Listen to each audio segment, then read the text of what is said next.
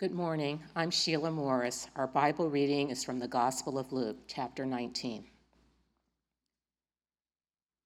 Jesus entered Jericho and was passing through. And behold, there was a man named Zacchaeus. He was a chief tax collector and was rich. And he was seeking to see who Jesus was, but on account of the crowd he could not, because he was small in stature. So he ran on ahead and climbed up into a sycamore tree to see him, for he was about to pass that way. And when Jesus came to the place, he looked up and said to him, "Zacchaeus, hurry and come down, for I must stay at your house tonight." So he hurried and came down and received him joyfully. And when they saw it, they all grumbled, "He has gone in to be the guest of a man who is a sinner." And Zacchaeus stood and said to the Lord, "Behold, Lord, half of my goods I give to the poor, and if I have defrauded anyone of anything, I restore it fourfold." And Jesus said to him, "Today salvation has come to this house, since he is also a son of Abraham. For the Son of Man came to seek and to save the lost." The word of the Lord. Good morning. It's a little foggy and you seem a little slow to wake up. Let's try one. Good morning. Okay.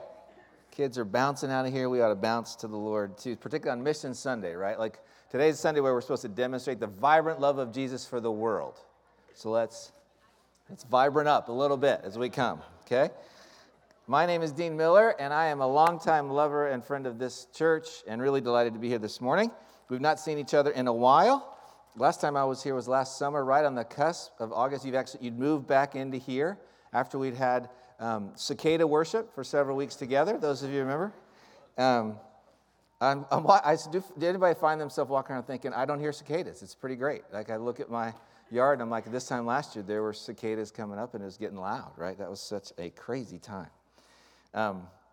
So I'm delighted to be here. Can you pray with me as we come to look at God's Word together? Dear Lord, I again thank you so much for the men, women, and children who gather here at this high school every week to be reminded of how much you love them and to be on mission to take that love into the world. And we do ask your anointing on the children and teachers who just left the room. And we ask your help and guidance and discipline and instruction and encouragement for those of us who are here as we look at this passage from Luke. Strengthen them. You speak to them through me. May I just be a means of what you want to say to them this morning. In your name, amen. Amen. Well, if you have a Bible and can turn to Luke 19, that'd be great. Maybe you have a hard copy Bible or a phone Bible. We just read it, and I bet it's a familiar passage for many, many, many of us.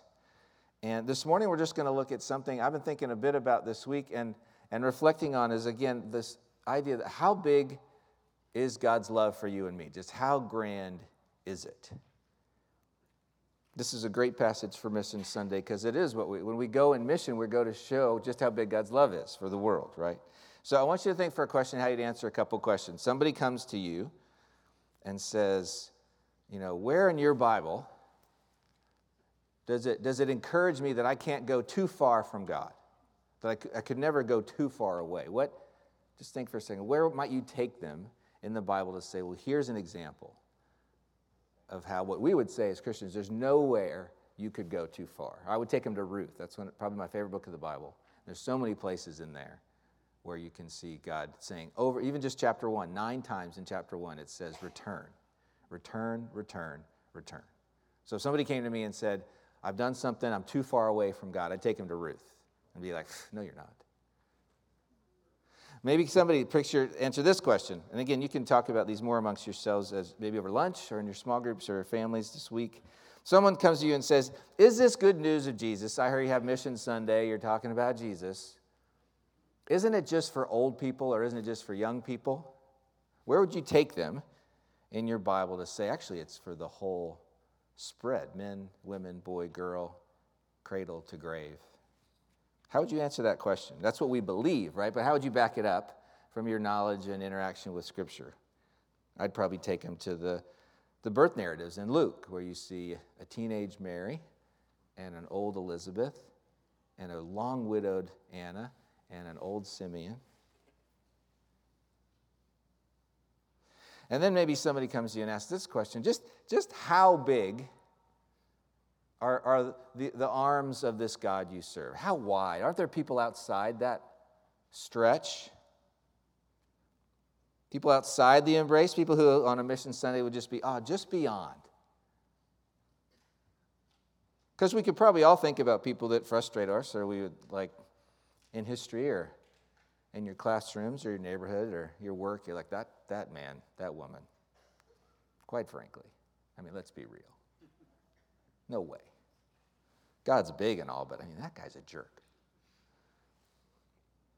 So turn with me again to Luke 19. Here's someone seemingly outside the big arms of God who's going to be brought right in to this good news. In Luke 19, we are ramping up. Jesus is making a huge turn. The last few chapters have been describing what his kingdom is like. People are following him. People are beginning to sense something's different. There's this real anticipation. There's a wave building that's huge offshore, and you're like, this is something different. This teacher is doing things that remind us of what the prophets used to say about the Messiah and what John the Baptist said would come. He's telling us things that don't make sense, but they're fantastic. He's inviting children to come to him. Lepers are being healed. The rich young rulers of the world that we think are all the pious and the right are being confronted about their idolatry, about money. They're not able to give the money away. And in the paragraph right before ours, a blind man sitting by the road at Jericho, Bartimaeus, shouts out, "Son of David, have mercy on me." And Jesus turns and heals this blind man. And that's Old Testament intense. The lame are walking and the blind are being healed. Oh my gosh, this is new and different. This is exciting stuff. And as this is happening, Jesus has made a turn to go through Jericho. And after this spot in Jericho, he's going to Jerusalem. And in Jerusalem, he's going to inaugurate that kingdom because he's going to be crucified. This is his last stop before Jerusalem. 10 chapters of Luke. We've been building to this last stop. Jericho is a big, thriving city. It's a major, bustling trade center. There's even a Herodian palace where Herod comes through and stays at different times of the year. It's only 23 miles away from Jerusalem. So like Gainesville to D.C. In our paragraph, Jesus is walking through the city, right? He's entered through, and as Jesus comes through, wow, we find out in verse 3, there's a crowd around Jesus. All he's doing is walking through, so clearly there's something going on. And we meet someone else. There are really only two major characters in our little paragraph, Jesus and this other guy. The other guy's name is Zacchaeus. Before you came here this morning, how many of you knew something about Zacchaeus? Raise your hand. Most of us. Okay, just tell me, what are things you know about Zacchaeus? Wee little man. Hold on, we'll come back to Johnny. What? He's short. He's a tax collector. He's rich. He's a good tree climber. We're going to come back to that. Thank you, David. So he's chaff collector, and actually he's a chief tax collector. So he's over tax collectors. He's unpopular. He's short, as Johnny said. For those of you who know, how many of you ever heard a song that you heard Zacchaeus was a wee little man? Okay, so he's not a leprechaun. I looked yesterday. There's no known author of that song. It's been handed down like Holy Scripture from like 4 BC. And I don't think they called him wee little man then. This is someone that would feel a little outside of God's arms. He's not someone that anybody has overwhelmingly positive thoughts about. The crowd's not excited to see him. I think it's clear one of the reasons he can't see Jesus is because ain't nobody letting him in. This week I was in the store and I was walking through and I saw a box of peppermint tea on sale. And at Miller headquarters, we drink a lot of peppermint tea. So if I see a box, I almost always buy it. But this is, there's the boxes with the name, then there's the boxes with the leaves of peppermint. This is the box that has literal peppermint candy on it. And as I reached that, I thought, nobody doesn't like peppermint? Like who among us would see that box and go, I hate that? Who do you know that would not take a peppermint if you offered it to them? The candy, right? Oh, I'm not even going to point out, Carolyn. It's overwhelmingly positive, peppermint. In our house, one of our kids was sucking our peppermint on the way to a Christmas Eve service, almost choked and died. We still buy peppermint. It's not so traumatic we don't eat it. Everybody loves peppermint. Zacchaeus is not peppermint. He's not the guy that everybody's like, oh, let's make sure Zacchaeus gets to see Jesus. Zacchaeus is more like mosquitoes. He's more like brain freezes from a Slurpee. This guy's universal negative response. Because to be a tax collector is to be a jerk. You've betrayed your people to Rome. You've gone in and said, I will give you, Rome would say we need this much taxes, but who's going to bid for it to get that account, that contract? And you might say, Johnny might say, I'll pay Rome, I'll pay you 6% after taxes to get that account. And Richard Crocker might say, I'll pay you 10%. And then David Honer, because he's sneaky, might say, I'll pay you 15%. Okay, so this is what's happening. And then David would be allowed to set the taxes after that. So he might be able to say, like, well, I'm collecting 40% tax because I'm going to pay Rome 15, but then I'm getting 25. And everything's taxed. Poll tax, income tax, duties, the roads are taxed, imports and exports are taxed. Tax collectors are not allowed to worship in the synagogue. Jewish tax collectors are not allowed to worship in a synagogue. And you better believe the chief tax collector is not allowed anywhere near a synagogue. He's a bad man. He's not just misunderstood, one scholar said. He's not just misunderstood, he's a genuinely bad man. It's not that the people are closed-minded and judgmental. They despise him because he is a slimy, good-for-nothing thief. And this guy, this wee little man, short, universally regarded in the negative, does something. What does Zacchaeus do? He runs ahead of Jesus because he can't figure out what's going on. Clearly the story, I think, of Bartimaeus has filtered into the story. Bartimaeus is probably in town, walking around, able to see. And then he climbs a tree. A sycamore tree. The Bible's that clear. Isn't that interesting? You'd love to know what Luke, find Luke in heaven and go, why did you make sure we knew a sycamore tree? So interesting. Think about the wealthy people you know or read about. And if they wanted something done for them, think about people you follow on Instagram or athletes you like or people on the cover of the Wall Street Journal tomorrow. Do you think they're climbing a tree are they that hungry to see somebody they're going to climb a tree to do it? Instead of pay somebody to go invite Jesus to come be with him on the side. He's clearly hoping. There's something earnest. So Zacchaeus runs ahead and climbs his tree. And what does Jesus do?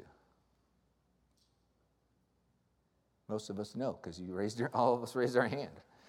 He sees Zacchaeus. He speaks to Zacchaeus. He speaks his name. And he invites himself over to Zacchaeus' house. Not just to have coffee, but to have a meal. I must stay at your house today. Not just a pop by to shake hands like a politician. Jesus isn't kissing babies. He's staying the night at Zacchaeus' house. The same guy who's not allowed to go to the synagogue.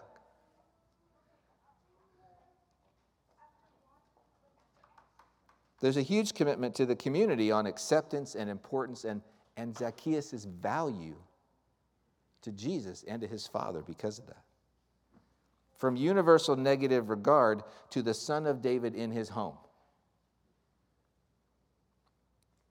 Jesus isn't just extending mercy to Bartimaeus in Jericho. He's extending mercy to Zacchaeus in Jericho. And what does this do to Zacchaeus? We know, right? Transforms him. He hurries home and receives Jesus joyfully. But when they saw it, what do the people do? They're delighted. They're thrilled. They welcome Zacchaeus in. They hug him. They extend forgiveness to him. They can't believe it. There's a big flash mob. People put on Instagram. It's awesome. When they saw it, they all grumbled. He's gone in to be the guest of a man who is a sinner. Because up till now, Jesus has been with me, and he wasn't with a sinner. But now he's with this sinner. Zacchaeus is so transformed. What does he do? Again, he says, I will repay, Lord, the goods I've taken for the poor. And he's going to repay in a gospel math way. Right? If I've defrauded anyone of anything, I will restore it fourfold. This is more than legally required. If you stole from somebody, you're required to pay twofold. If you took something from somebody in a violent robbery, you're required to pay fourfold. Zacchaeus is so transformed by Jesus, he's going to repay the violent way fourfold. So I love this passage. These are some of my favorite 10 verses in all the Gospels. And I just want to highlight three things together. I want to talk about Zacchaeus and about Jesus, and then about God's arms, finish where we started. So what do we learn from our friend and brother Zacchaeus? He'll be easy to find in heaven, right? Like, where's the little guy? Zacchaeus shows us what desperation for and without Jesus really looks like. I mean, he climbs a tree. Think about, what would you climb a tree for? If there's a parade coming through your neighborhood, who would you want to see so badly you would climb a tree if you couldn't to see that person? Is it like the Nationals win another World Series and they come through town? We live here. You could go see the president inaugurated every 4 years. Maybe some of us would do that. Would you do it and climb? If you could, the only way you could see it is climb a tree. Maybe a favorite band. Climbing a tree takes work. Think about it. How many of us in the last 12 months have climbed a tree? If you want to apply Scripture today, here's my exhortation. On their way home today, pull over, everybody climb a tree. You'd be like, I'm doing what God said to do. I'm climbing a tree, obeying this character in the Bible. It's awkward. It's sweaty. You're exposed. You might be angry. Limbs are poking you in the head.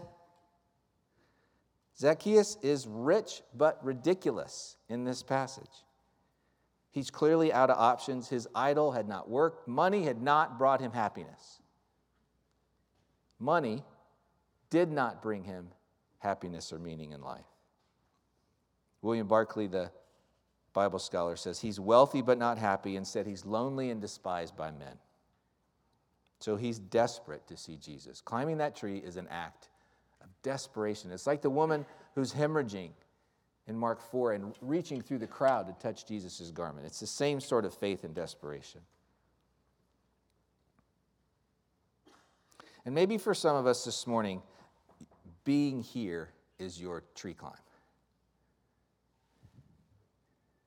Maybe you're so hungry for Jesus right now, but it's so hard.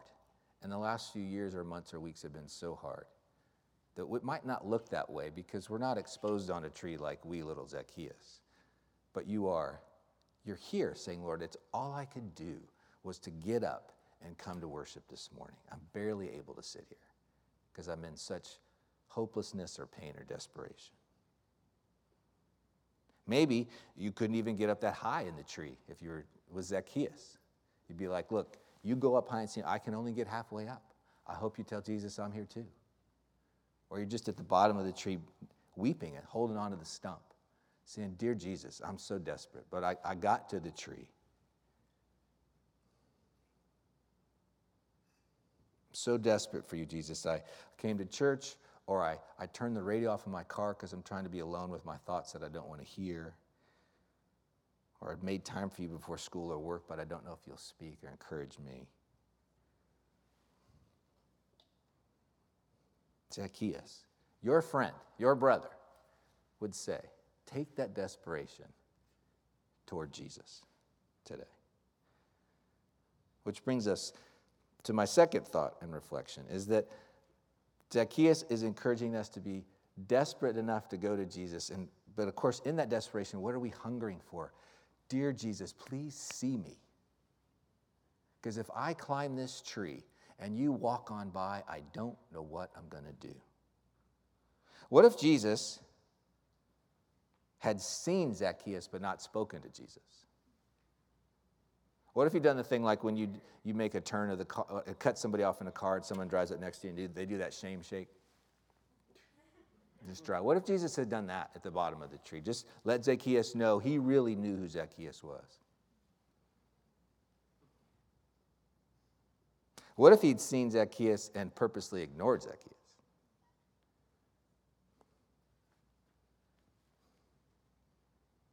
But he doesn't do that.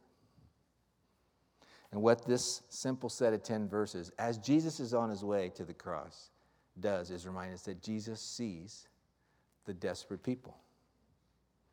Jesus sees him and he knows him. Jesus sees you and he knows you. When you doubt that in your life, come back and cling to these 10 verses and pray, "Dear Jesus, help me be like Zacchaeus." Because he doesn't just see Zacchaeus, he personalizes, right? Zacchaeus, calls him by name. How wild would that be if you were Zacchaeus? You're up this tree, you probably don't want, you want to see Jesus, but you probably don't want to be seen by the crowd. You'd like Jesus to see you. But now Jesus calls your name. Put your name in there. Step into this text. Sarah, I see you, I'm coming to your house. David, James, Carolyn, Lisa, I'm coming to your house today.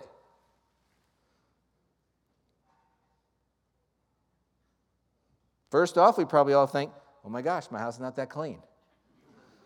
I got to get off this tree and get home. If you're Zacchaeus, you probably think, I got to get off this tree and tell my wife this Messiah guy's coming. Wherever you'd be on that dusty day in Jericho, Jesus sees you. He sees and finds those who are despised by the world or us and who think they're despised by his Father. And what Jesus is showing us is that his Father's arms are a little wider than we thought. Most of us are more sophisticated than Zacchaeus, or perhaps a touch less desperate. But we learned last summer as we did the Sermon on the Mount together so often in those weeks that blessed are those who are poor in spirit. Here it is again. Blessed are those. Zacchaeus was utterly poor in spirit. Bartimaeus was utterly poor in spirit. And they cried out, Son of David, in their own particular ways. And Jesus had mercy on them. Of course, this is a contrast. Go back and read Luke 18. Just a few verses before, the unnamed rich young ruler, we don't know who that was in history, who could not give up his wealth, who had also run aground on his idol of money and was coming to Jesus saying, how do I inherit the kingdom of heaven? Here's the unnamed guy, and here's Zacchaeus, the chief tax collector.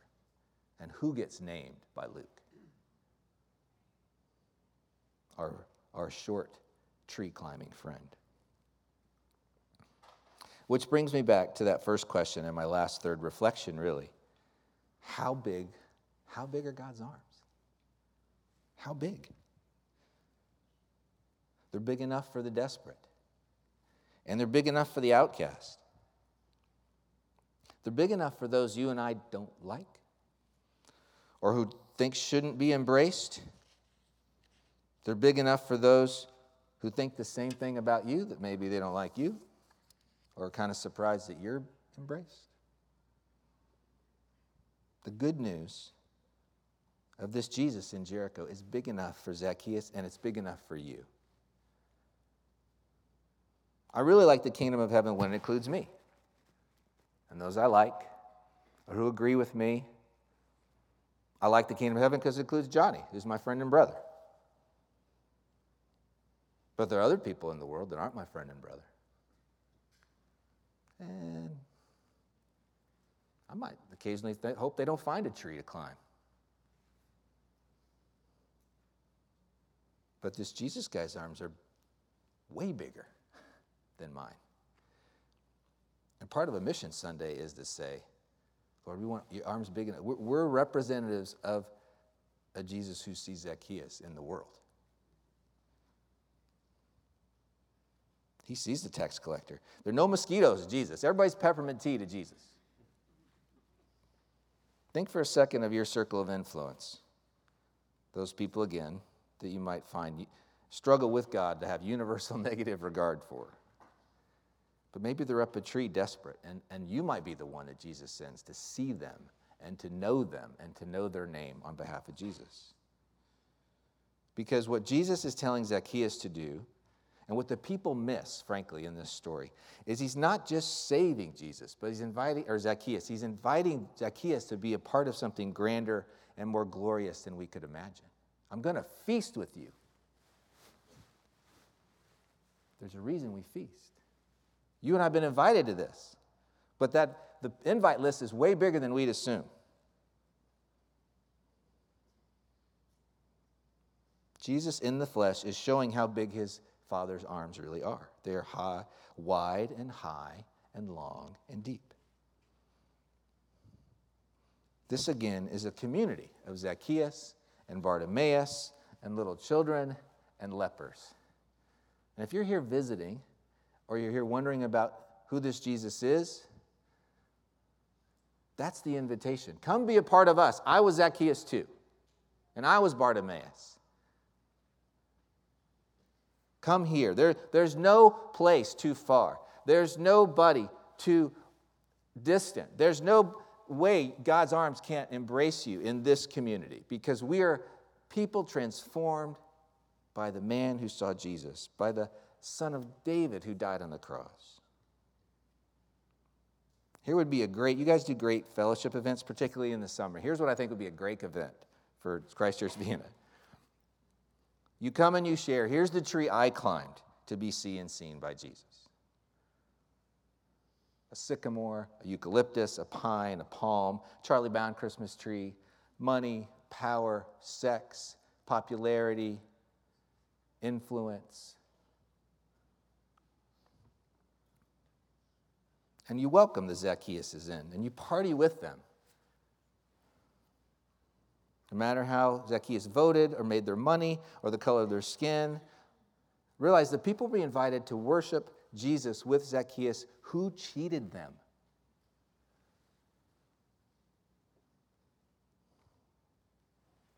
So as we move to the rest of worship and step to feast with our brother Zacchaeus, and you come in to take the bread, I encourage you to think this week, Lord, here am I, here's the places you'll take me, and would you help me see the people on sycamore trees in my life this week? I bet you'll be around people who hope to be noticed and seen, and by you as a means of Jesus in some way, shape, or form. We're in a high school.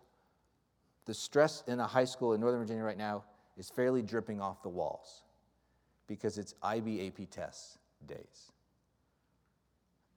You could pray for people who are high school students to be means of grace. We could pray for the school, because the rooms on these hallways will be dripping with kids thinking if they fail this test, their life is over because they grew up here.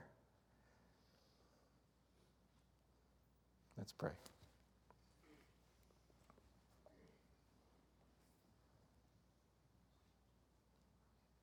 Dear God, I thank you as always so much for this passage, for Luke finding Zacchaeus and talking to him and then sharing the story with us. Thank you for the earnestness of Zacchaeus to climb that tree, and for Jesus' eyes that scanned and saw, named, and invited himself over to his house. On this Sunday especially, this church, which has such a love for Vienna, pray that you would grant them an anointing and a blessing and the energy and keen eyesight to see the Zacchaeuses in their midst. That we would exit thankful that we've been invited to the feast. Thankful even for Zacchaeus, who maybe we didn't want to party with, and going to be party people in the world for you. In the name of the Father, the Son, and the Holy Spirit. Amen. As we respond, we're going to go back into Your Grace is Enough, into our first verse here, as we just reflect on God's grace that we've just heard about.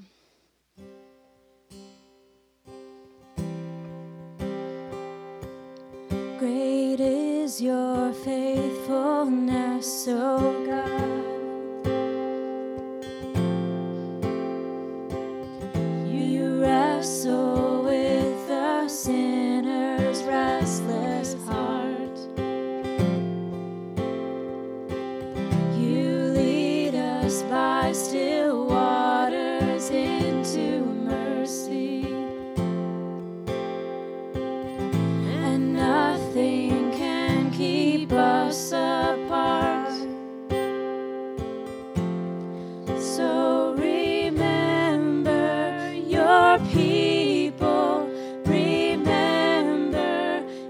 worship